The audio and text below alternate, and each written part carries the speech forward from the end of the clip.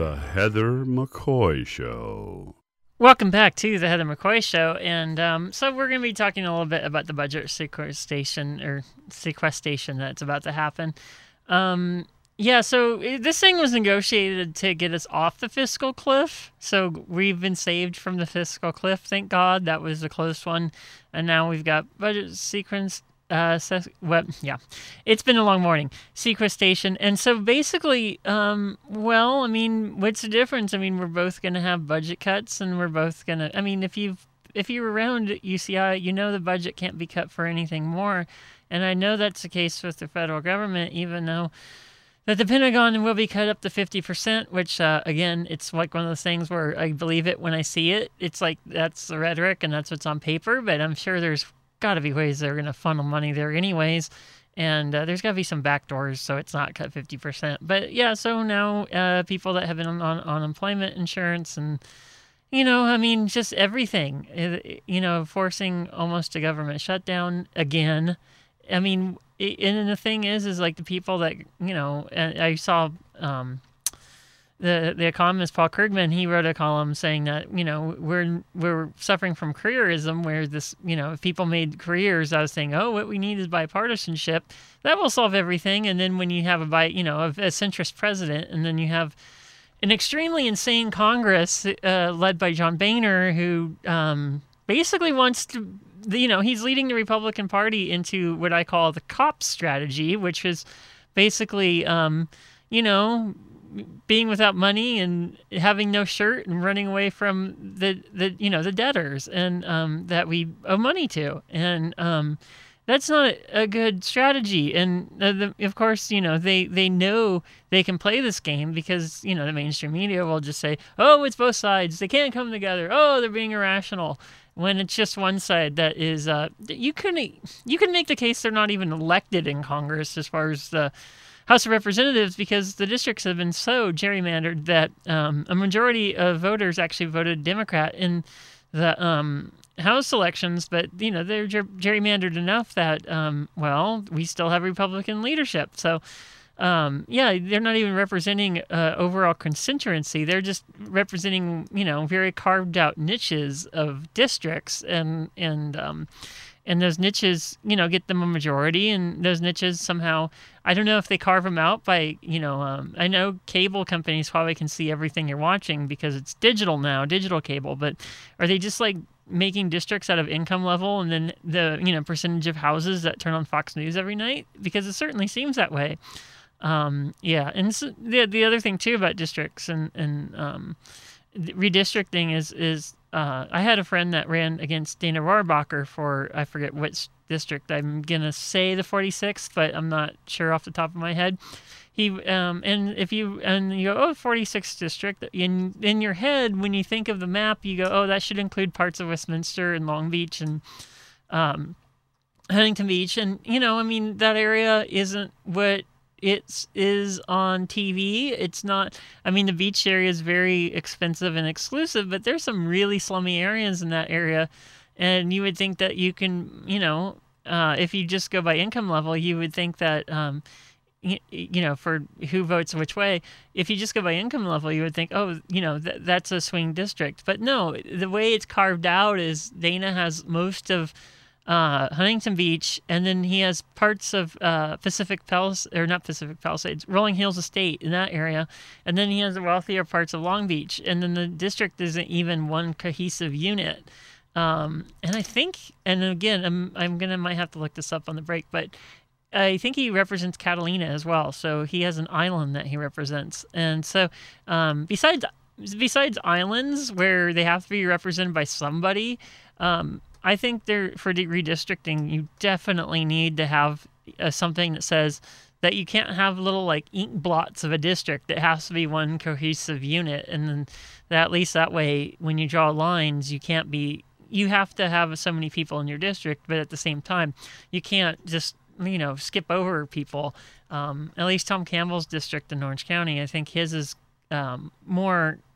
What's the word? It's more one object or one shape. It may suck because the Newport people cancel out the Santa Ana people, and that's usually how he gets elected. But I think this is the large part of it is just the redistricting effort and the effort by millionaires and billionaires to say, oh, we don't need Social Security, Medicare, or anything like that. We're rugged individualists. We can make it on our own. And so when Robert and I talk about Wildemar and how like the dirt is polluted and the water is polluted in areas of Wildemar, and when we talk about that, which we will have an update in about 15 minutes on that. That's why I always refer to it as a libertarian paradise known as Wildemar, is because that's what happens when you have no rules. And it sounds, again, thinking Dagmar Klaus, but yeah, it's very, you have to have some rules. Like when you build a house, is it a pain in the ass to go through all of the building inspectors and make sure everything's okay?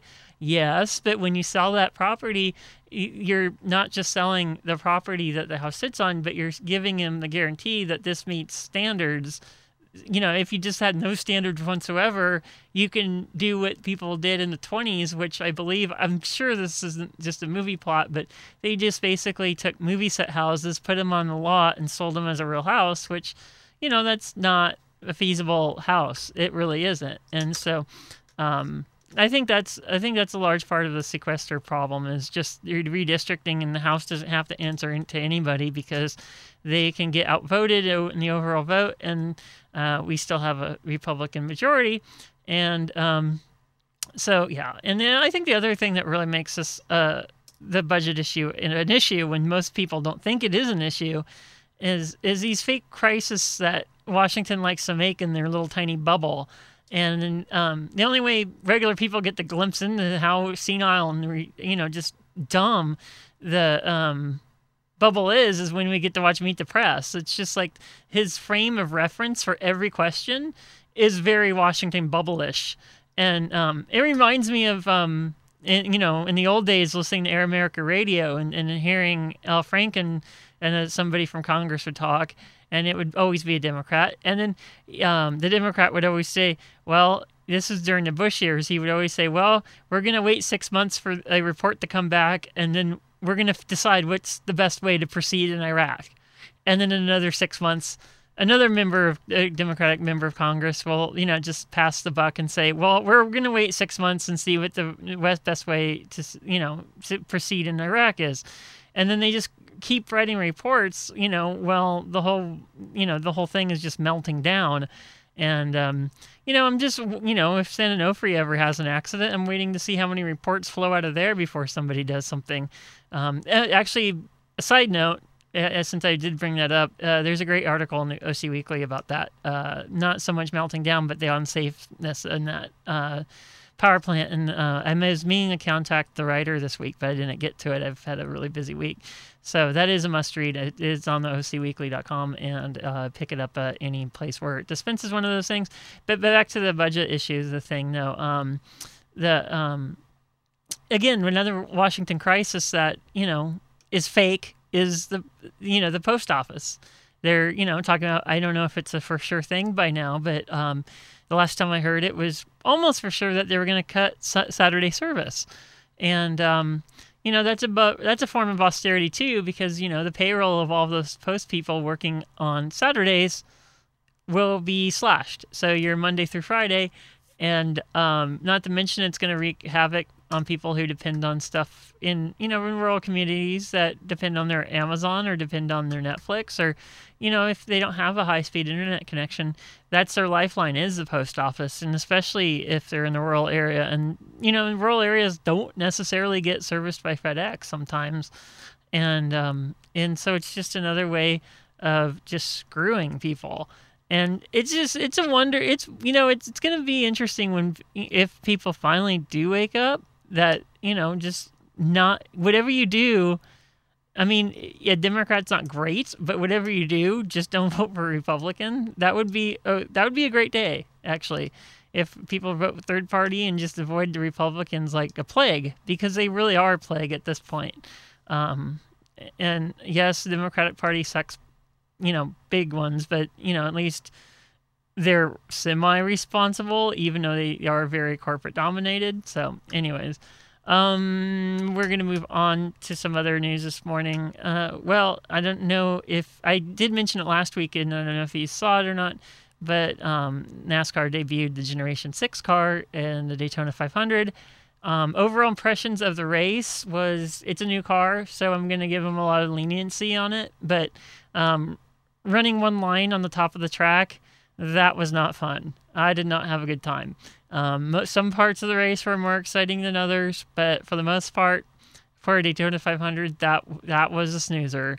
I'm not sure why people were so afraid to try the low side, or maybe they just kind of gave up because they were testing there for quite a while. So they tried it a few times, and then after a while, when you stick your toe in the water so long, the water's cold and you don't need to try it again. I'm not sure if something like that was at play. But it was very boring to watch the cars going in line for most of the race. Dale Jr. did make it exciting with Mark Martin, and they kind of swerved down at the end and moved Danica Patrick and Greg Biffle to 7th and 8th, respectively, but at least it created some excitement. And so, yeah, hopefully they'll get the aero package fixed a bit, and then they'll be able to run two lines. And actually Dale Jr. blamed the new asphalt, saying that once the asphalt wears in a little bit more, you'll go back to two lines. But we're going to see how that theory tries out in Talladega, because I think their asphalt's a little bit older than the Daytona asphalt, and hopefully they'll be able to run two abreast there. And Danica did good. I mean, it was impressive. Her pit crew put her at quite a disadvantage throughout most of the day, and she was always able to rally back and be in the top 2 or 3 cars, and that's not always easy to do at a place like Talladega or Daytona. I'm sorry, and so she had a pretty impressive day. Some of the smaller teams like Reagan Smith and Michael McDowell, they finished in the top 10, so that's a good thing. If you don't follow NASCAR, there's a thing in economics. It's a term called an economy to scale. And at this point, most of the big teams have been around since, for Rick Hendrick, it's 84, Jack Roush is 86, and Joe Gibbs is 92, I believe, or 91. And so over the years, there's an economy of scale where you start accumulating assets and you start accumulating know-how and manpower and just overall capital, and you can just, you just have more clout as a company over smaller ones. And through consolidation and some other stuff, the line between rich and poor in NASCAR very much reflects the line in society, where you have the very wealthy that dominate almost everything, and then you have the few stragglers that once in a while can succeed and make it into the top 10. So as latte sipping as it sounds to say, well, I'm just glad to have a top 10, blah blah blah. It is quite an achievement considering the odds that they face in the sport. And that's one of the things that NASCAR really has to figure out. And it's not an easy egg to unravel, because you have to say, Hendrick, you can't, have sub-teams like Stewart Haas, and then Roush now has Penske as kind of a sub-team, and Richard Petty Motorsports as a sub-team. And you've got to figure out a way to make them individual teams again, but still have the competitive balance. And because like Formula One kind of does it, where their engine manufacturers are definitely, they have, the Ferrari motor does come from the Ferrari factory, and the Ferrari team is still the factory team. But there's other teams running Ferrari motors, but they're just not sharing technical information. So something like that might have to be done, because it's just getting to the point of just ridiculousness for somebody to start new into the sport and then try to succeed, and then you just have all these, collaborations in a sport that should be more individualistic, and should, I used to have a gunfighter's mentality where it was just you by yourself, and running a multi-car team at one point was seen as being a distraction from taking away from your primary efforts. And the awkward moment of that particular race was 50 Cent trying to kiss Aaron Andrews on the cheek And Aaron Andrews artfully dodged it. And yeah, I don't know why he thought that would be a good idea. It's just like, here, why don't I try to kiss a pit road reporter right on national TV, blah, blah, blah. So, yeah, I don't know what the thought processes are sometimes with people, but whatever. And so, yeah, I guess the last thing I'm going to leave off with before we go to Robert Larson from the other side of Cleveland National Forest is the Oscar ceremony, which is extremely flat, extremely boring. They tried to get Seth MacFarlane to do something edgy, and it was a snoozer.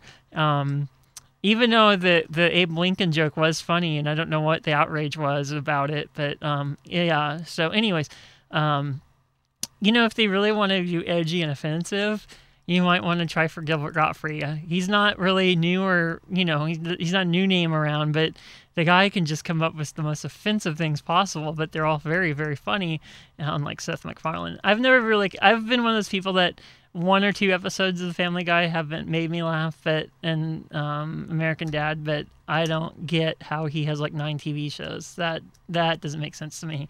Much like the Bachelor and the Bachelorette, that was pretty horrendous too. I just saw that for my first time last night. And I'm like, wow, dumb people procreating. That's amazing. So anyways, we're going to be back with Robert Larson from the other side of the Cleveland National Forest. This is the Heather McCoy Show.